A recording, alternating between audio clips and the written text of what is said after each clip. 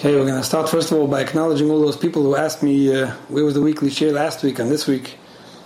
So just thank you for all those who notice and who follow weekly. I was in Yisroel for a week, and there wasn't even a parsha, so I didn't feel like I missed my weekly parsha lesson. And then this week again, traveling or whatever. But yeah, definitely feels good to know that people out there are listening and benefiting from these classes. Thank you for all those who commented by email, by phone, by people that I met in the street and asked me, how come we didn't hear from you? So I'm going to start with a nice word in Parshas Hazini. Actually, the same word is brought down from quite a lot of tzaddikim. The Mendele Wurke, from Kotzker Rebbe, and from noch. They all bring the same idea that the Eibishter made a shikha. The Eibishter made something called forgetfulness, right? We all forget things. Sometimes we forget the wrong things, and that's when it becomes a problem. The Eibishter made it we should be able to forget things so that we can go on in life. If somebody would never forget that sooner or later he's not going to be here anymore, he'd become very depressed from it. He wouldn't be able to function. He wouldn't be able to go on. If somebody wouldn't forget what somebody else did to him, for example, he would never be able to get over the pain and the hurt feelings and really forgive. If somebody wouldn't be able to forget a loss that he had, somebody was nifta, he would never be able to function properly. So the Eibishter made that people should forget.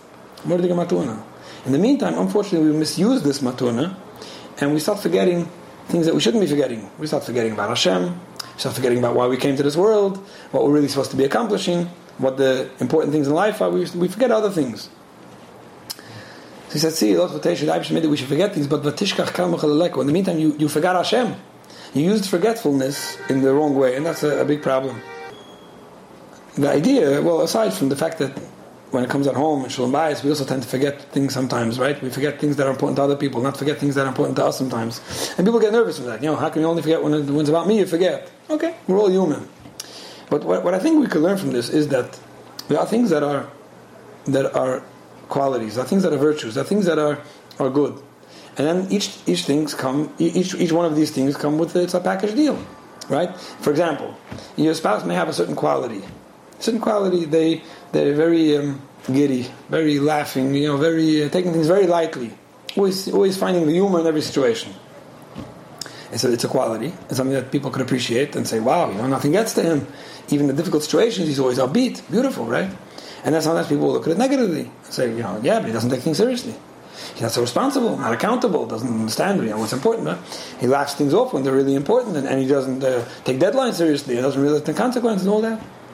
Everything's a package deal. Now, of course, when it comes to ourselves, we should always be trying to take out the right parts of each quality, right? You want to be somebody who takes things lightly, okay? Take the right things lightly. Know when to take things seriously. But sometimes, when it comes to someone else, you see somebody has a certain character trait, certain characteristic in their personality, and it irks you and bothers you. Why is that person so loud? Why is that person so quiet? Why is this person so popular, such an extrovert? Why is that person such an introvert? It's always a package deal. Each one of these things, each one of any character trait someone has, could always be looked at two ways. It could be a good thing, it could be a bad thing. In other words, there are times that it's a quality, and there are times that it's like a problem. And it's up to you how you want to see it. You could look at someone and say, this person's so stingy. It's terrible. Well, yeah, I understand it's terrible, and it could be cause of a lot of frustration, a lot of financial stress, but at the same time, there's a quality to it. There are a lot of people that are in debt because they're busy splurging without a cheshbon, and your spouse is stingy, and you never fell into debt because of it. Now sometimes someone will say, well, my spouse is stingy and we're in debt. I understand. But very often, you can see the good in something. And this is something that I think is very important. There's the famous words of the Tefillah of the Heiliger Ramaylich, who writes, well, the push-up shot is we should see somebody's qualities, and we shouldn't focus on the negative parts, right? But sometimes it's in the quality itself. We should see the malas chavarayni, the good part of the mala of our friend, and not the chasurim that comes along with it. And this is something that I find a lot of times people are complaining about somebody else's nature or personality or a certain tendency they have without realizing that this tendency is a big quality. And if they wouldn't have this tendency, you'd be struggling in other places. So enjoy the benefits and see the good in it. So I think this is a somewhat of an introduction to two questions that I got. Coming from two different angles. One from a husband, one from a wife. I have reason to think that it's not the same couple, but it might be. But I know that it's not. So these are actually two questions that people left messages. It wasn't by email, but I just wrote down almost word for word the way it was said to me. So the first one is from a young man who writes like this. From when I was a young bacher in yeshiva, I was always the one doing, helping, and making things happen. This is what I like to do. It makes me feel good, and people appreciate it. Now that I'm married, I still find myself being involved in all kinds of projects and campaigns. My wife sees this as me being more interested in other people than in her, and constantly holds me accountable of this. I believe that I do help at home, and I try to make myself available for the family as much as is needed and is normal. How do I explain to her that this has nothing to do with her? It's simply who I am, and not a lack of caring for her. Do I need to suppress my tendency to be involved and to accomplish? That's his question. Okay? I'm a guy that does things, I arrange things, I'm involved in things, and my wife can't handle it. She thinks that I'm too involved or too busy with other things and I shouldn't be. Now, a separate question was from a woman who left a message. Thank you very much for your classes. I listen to them and enjoy them and benefit from them. I've heard you mention a few times that when a wife is unhappy about her husband being social and outgoing and busy with other people, it's really just jealousy and not because he's doing something necessarily wrong. By me, I can clearly say that that's the case. I know it, and I knew it in the past. I'm lonely, and I don't have who to talk to, and I wait home all day for someone to talk to. In the meantime, my husband is busy with everyone else, and literally just does a mitzvah by talking to me. I know I can't have big complaints about the fact that he's busy with other people, and has a lot of friends, but it's very hard to live with someone who doesn't need me, and does a mitzvah talking to me, and he knows exactly how many minutes he spent talking to me. It's so much more comfortable to live with someone who needs me and likes like I need him. I was the nebbiest girl in school, and here I married the most successful and popular boy who everyone needs, and I'm left living in his shadow. There's both feelings of jealousy and inferiority, living with somebody who is much more than me. I can't say that he makes me feel this way, but I definitely live with an inferiority complex about him not needing me. I'd appreciate if you can give me some clarity and help me with this. So here you go. This woman is saying that my husband is this popular guy who everyone likes, he's busy with everyone, and I'm very lonely. I'm not like that at all, and I was hoping, at least that's what it sounds like, I'll get married and I'll be out of school and away from all my pressure about making friends maybe, and I finally have somebody who's with me, right? And very often that's what people assume actually before they get married. Now it's me and you, that's it, we're stuck, you don't have a choice, right? So if I had a problem making friends in the past, at least now I'm good, but in the meantime it's not that way. I'm left feeling like he's more than me, doesn't need me, and I need him, and it's not comfortable. Now, there's more to this topic than just the idea of jealousy. There's more to it. But like she mentioned, I often mention the idea of jealousy. And I'll say why. There is an idea of balancing, making sure you have enough time for your spouse, making sure you have enough time at home, making sure you're helping out, making sure you're not putting other people first and your family second. There's a lot of that to discuss. A lot. And whoever's listening to this, whoever asks such questions, whoever is finding themselves in such a situation, should definitely do some calculation, some math, and try to figure it out. Is it true? Am I putting other people first? Am I not available at home? I mean, the Imam mentioned that he does think he's available at home, but am I or am I not? Nobody can make that calculation for you. Your wife may always think it's not enough, and you may always think it's enough, but it comes down to it, some introspection. Am I there for my family? Am I not there for my family? Is it a taina? Am I doing something wrong, or is it not? That's just something you have to think about. So before we even start this whole discussion, that's a given that giving some time for your spouse like a mitzvah, or just barely doing what has to happen and then running off to your friends is not acceptable. This is part of being a mensch and part of being committed to a relationship. Not a question. But then there's a part that I often try to communicate and have people understand. That's what I call jealousy. And before I go on, I want to be clear. This has nothing to do with husband and wife. It's not always the husband. In this case, in both questions, both situations, the husband and the wife. The wife feeling more lonely and more lacking the social, whatever you want to call it, and the husband much more popular. It doesn't have to be that way. It can be just the opposite. You could often have a husband who feels intimidated in koil, doesn't do well at a job, doesn't have a big social circle, and the wife is all over the place and running a gemach and has a lot of friends and going to reunions and making things happen. It could be the same way.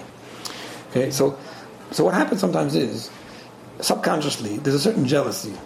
I'm watching you be so successful. I'm watching you get things done. I'm watching you get all the attention.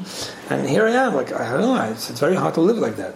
Now, part of it is the feeling of, I'm living in your shadow. It's not comfortable to live like that. But part of it is a certain feeling of, the word jealousy doesn't sound like a nice word, because it sounds like almost, kiddie, but it's not. We're all jealous people. We're all jealous of someone, and we have to work on it. But at the end of the day, there's a certain feeling about that, and that's definitely more of what I wanted to address. I just meant to make clear that if it's not jealousy and it's technical and it's not reasonable and it's not the way it should be, then that's a whole separate discussion that obviously has to be balanced out in a healthy way. Now, very often I would address a husband separately and a wife separately, and it's important that everyone hear what they have to hear. If you're listening to this and saying, "Oh, this is what my spouse has to hear," that's not the way that's not what's going to help you. At the same time, sometimes it's important to hear both sides of the discussion. Right? It's important to hear the way the husband communicates it. It's important to hear the way the wife communicates it. It's important to hear what I would suggest for the husband to do and what the wife should do. Not because you should tell your spouse, "Oh, now I know what you should be doing," but just to get the balance and understand these situations and how they work. So let me first address the husband. That's the first question. The husband, right? You're a popular guy. You're making things happen. You're busy, and your wife seems to have an issue with it. So let me give you a few tips, some food for thought, and maybe this will be helpful for some people. So, like I said, the first thing you want to do is do introspection. Make sure you're doing the right thing. I'm just saying it again. But there's another part of introspection that I think people should be doing sometimes. What happens is sometimes you'll notice, for example, and there's this example, my wife is a very jealous type, right? She's very jealous of me. Or my wife is a very infraginish. She doesn't forgive me. She's not happy with my success. Forget about jealousy. She's not happy. Or she's just someone who likes to complain. And you could be right. Let's say you're picking up on these things in your spouse. And it could be the same thing with a husband. You're right. My wife is just has this chronic unhappiness. You're right. The fact that you notice that, but doesn't justify that you can now go ahead and take advantage of it, meaning you could do all the wrong things because she's anyway unhappy. Very often that's what happens. I don't mean anything personal over here, but sometimes it's important to think about that. My wife is anyway not happy, so why should I even bother? Why should I try to make her feel good?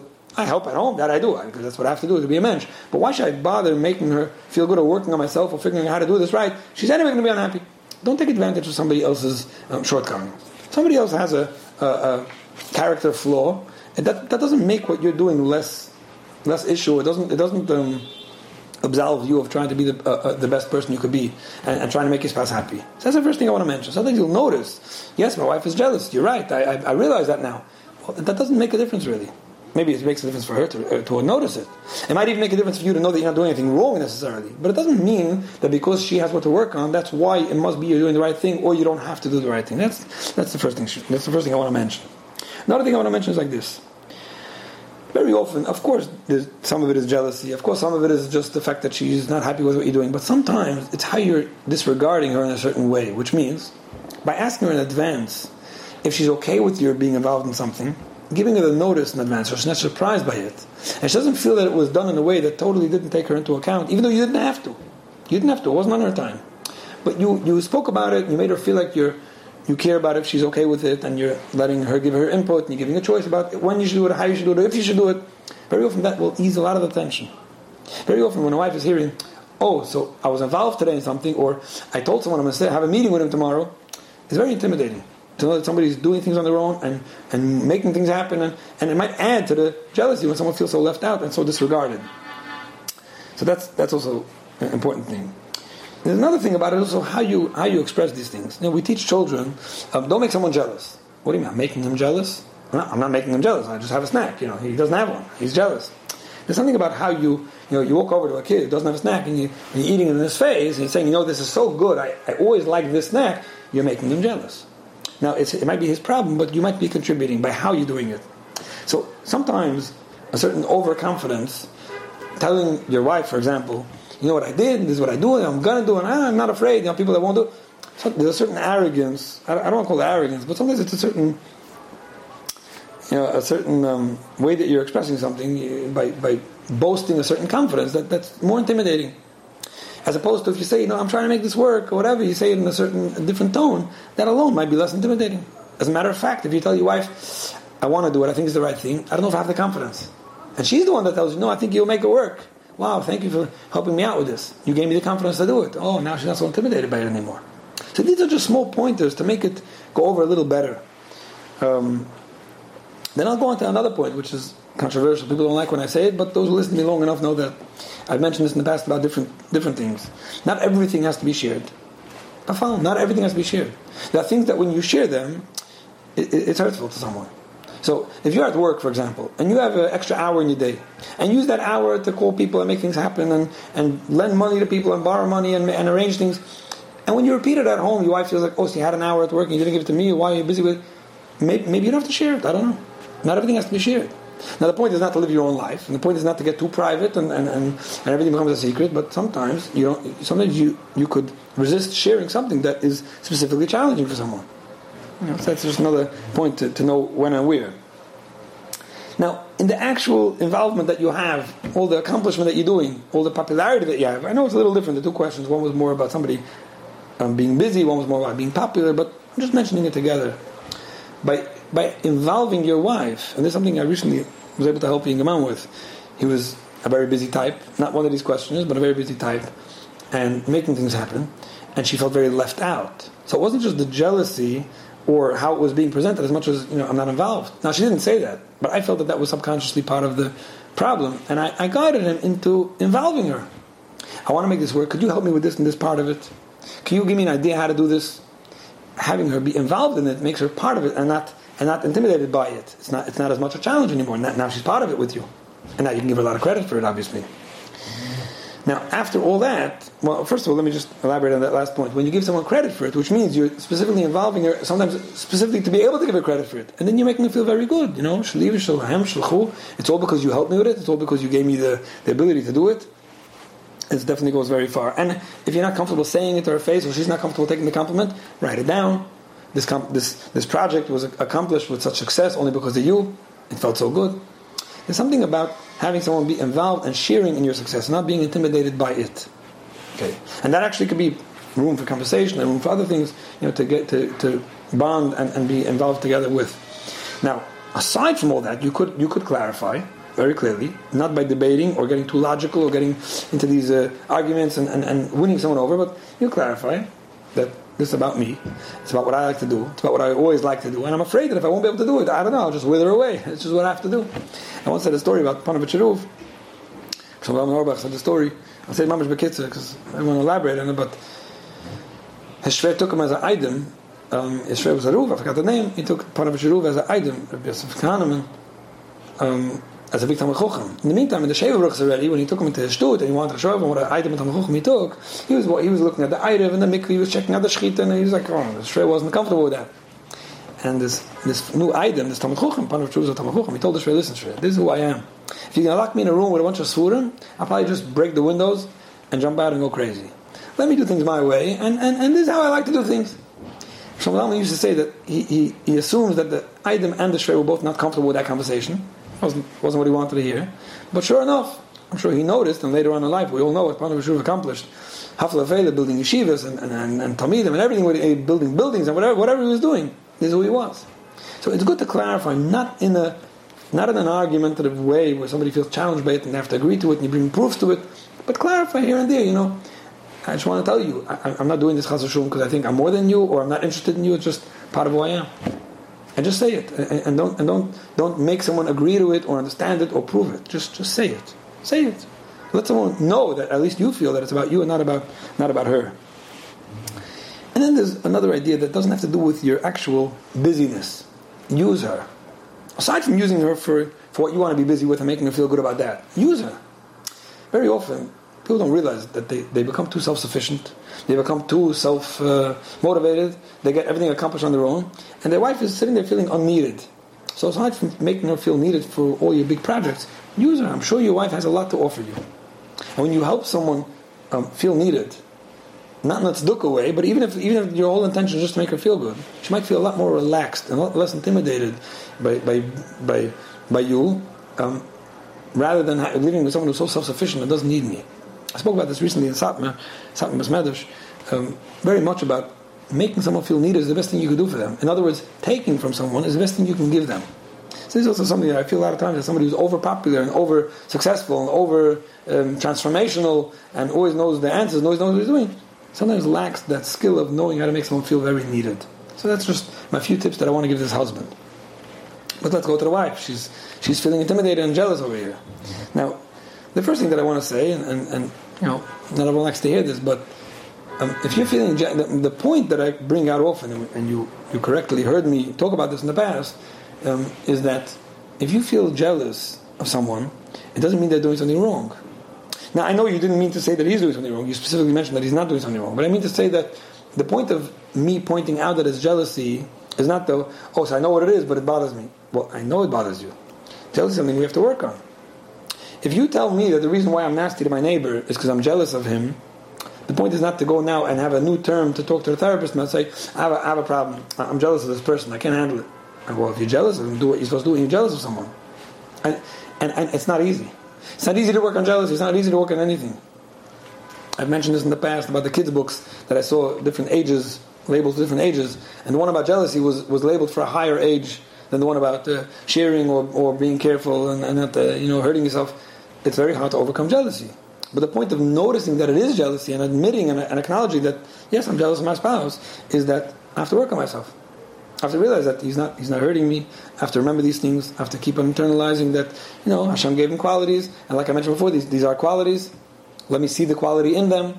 Maybe I'm benefiting really a lot from the fact that my husband is so popular and so social. Maybe it would be so hard for me to live with someone who's so introverted, doesn't have a social circle, and when I go to a simcha, he always makes a fuss about not coming along. He doesn't like talking to my father or my brother. No, maybe the fact that he's social and popular and outgoing and all that, maybe it's to my benefit. Now, it comes with a challenge, like we started off with. Like everything, like forgetfulness. It comes with a challenge, but I could appreciate the parts that are good and acknowledge that, I'm jealous from it, I'm jealous of it, but I'm happy to forgive him because he's my husband, and I benefit from his qualities. So that's just some food for thought. Now, another thing is that when you understand your husband's personal need for, whether it's the social circle or for the need for accomplishment or the need for fulfillment or whatever it is, don't suppress it. Don't fight it. When you fight these things, you're making them worse. And it doesn't sound like anyone's trying to fight. I'm just mentioning. When you try to tell someone, like the first husband was complaining that his wife is trying to get him to stop being so involved, you're not accomplishing anything. You're taking away someone's oxygen. Don't do it. Don't do it. What you could do is make sure that you're focusing on the parts that do pertain to you and where they do affect you and where it is within reason, and talk about it in a respectful way. But that shouldn't be a contradiction. Don't be resentful, and don't mention all the resentment and use against someone something that's so natural to them and so necessary for them. This is what they need. This is what they need. Just like a woman might have to dress nicely or feel good about their cooking and baking because it's what they need. And when the husband says, stop cooking and baking, just buy some food, it doesn't feel good. This is what you need to do. This is what your husband needs. You have to understand it and appreciate it. Now again, it's not easy to tell someone, don't take it personal. It's not about you. But that's what it is. And when you think about it, I am taking it personal. It's hurting me, but it's not about me. And I shouldn't be taking it personal. And I'll try not to. This is work. It's personal work. It's easier for me to tell a husband how to deal with his wife's feeling intimidated and jealous and give him a lot of chizik, and it's harder to tell someone how to deal with their own feeling intimidated and jealous. And like I said before, it's not a husband and wife issue. It's the same thing with men, the same thing with women, and sometimes a man has to hear it, and sometimes a woman has to hear it, sometimes this one has to hear it about this area and that area. It's not easy to forgive, and sometimes it's hard even when the person is very close to you and you care about them. But that's what the self-work is about. That's what self-growth is about. And similar to what I told your husband, quote unquote, be part of it. Be part of it. Join him. Don't be intimidated from it. Now, I hear this in Galai. I don't mean chas v'shalom in an appropriate way of friends and couples and all that. I don't mean that at all. But sometimes you could be involved in something your husband's busy with, and sometimes you're fighting it. And sometimes even when you're not fighting it, but you're not involved in it, be involved. Show interest. Help him out with it. Maybe you'll feel good. Maybe he'll feel good. Maybe he'll want to involve you even more. Maybe you'll feel more accomplished. Maybe you'll even start enjoying it. I don't know. And even if you don't, at least you feel connected. At least you feel connected. That's also important. There's another thing over here also about, and I know these things are hard. They are hard. And I don't mean to make them sound, to trivialize these pieces of advice of self-work. It's hard to work on yourself. But sometimes women, and sometimes men, again, I keep on saying this, nobody should make the mistake. Sometimes women are too dependent on a spouse, too dependent on a husband. There's unhealthy dependency where someone's leaning on the other person and then not feeling good when that person's not there to lean on. And then there's healthy interdependence where we need each other on a healthy level. Sometimes when somebody is too dependent, it makes the other person run away. When you lean on someone too much, it makes it easier for them to go deal with other things where they're feeling better about themselves and feeling more relaxed and more accomplished and more appreciated than at home. Now, is that an answer? Does it mean that it's okay for a husband, for a young man to go do his own thing because those people appreciate me, you don't? No, you belong at home. But Mrs., make sure your husband feels appreciated and try not to lean on him too much that it should be too difficult for him and too stressful to be home. Whether it means by working hard to make friends, I know it's not easy for someone who's a loner or introverted to make friends, but maybe Try and reach out to a sister, sister-in-law, a neighbor, someone. Try to be less dependent.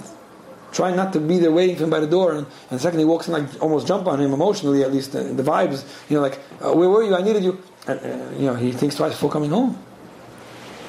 Another thing, when a husband walks home and he's a busy person, he's on the phone all the time. There are people that will right away pounce on him and say, "Shut your phone! Now you're home. Why are you picking up phones?" And that often makes a person just stay in his car another 10 minutes to make phone calls. Or you could say, I love when we sit down to eat together and the phones are off, so if you don't mind, like the first few minutes after you come in, you take care of what you need, but then you can put it away. It's giving that flexibility and being nice to someone, understanding of their need to be on the phone and to communicate, and still asking nicely for them to understand you and give you your time and space. So that's definitely, and in general, the less you complain and the less you kvetch, and the more polite you are about these things. Again, it's all subconscious. Sometimes people don't realize how much they're kvetching, but the more you are aware of the fact that you're asking someone for something, you can ask it nicely without making them feel stupid or bad for the fact they didn't do it on their own. These are all very helpful things. And the last thing is to remember, you're not less than anyone. You're not inferior. You're not inferior. You have your own qualities. I can start listing them, but I don't want to now. That's not my point. My point is not to be creative and show you what I can come up with. The point is for you to realize that your husband has certain qualities, and they're good, and you could benefit from them, and you don't have to fight them. And you have qualities, and he uses them, and he uses them, and you could use them. And you don't have to feel less than someone just because they're a little more popular, or because on the outside it looks more glanzedick, or for whatever reason. You're not living in anyone's shadow. You're special. You should believe in yourself. You should be more confident about yourself. You could write down 100 nice things about yourself. You can review them. You can thank Hashem for them. You can write down 100 nice things about your husband. You can review them too. Feeling intimidated and less than, and then being upset at someone because I feel like I'm in his shadow. It's nothing to do with him.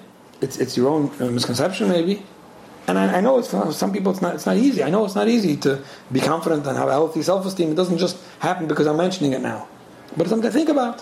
When you're comfortable with yourself, you're less affected by comparisons and less affected by what other people are saying or doing to you. As long as it's within bounds and healthy and not nobody's out there to hurt you, chas v'shulam. So you're less affected by the fact that someone's different than you and has different tastes than you and is involved in different things that don't involve you. So those are my short few pieces of advice for people in such situations. Let's remember, this is something I was just discussing the other day with someone. He tells me, I'm not going to change my wife. I said, you're probably right. Can you tell me why you won't change her? He said, well, I don't know, because I tried so many times, it didn't happen, that's it. It's not going to happen. And that's not the reason you're not going to change her. The reason you're not going to change her is because you're giving up, because it's not working yet. You're not going to change her because you can change her. Because she's allowed to be different than you. And she's got to be different than you. And you're not going to turn her into what you want, that's why. Reality means that we're different from each other. You might marry someone more popular than you might marry someone less popular than you.